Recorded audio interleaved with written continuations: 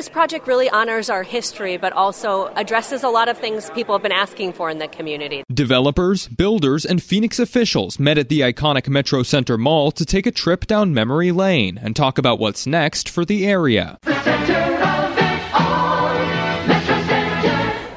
For decades, Metrocenter Mall was the place to be.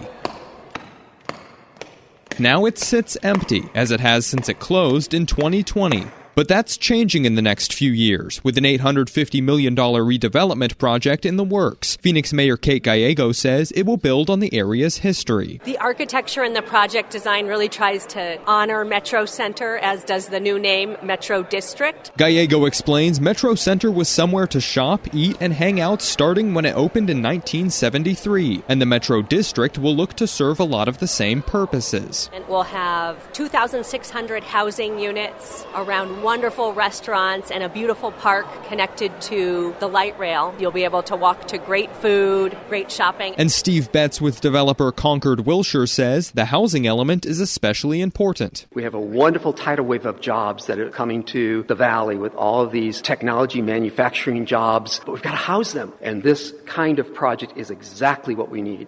Which is why those who once loved Metrocenter, like Phoenix Councilwoman Ann O'Brien, believe the new development will have no problem carrying on the mall's legacy. This development will create a space that welcomes our families to a place to make new memories.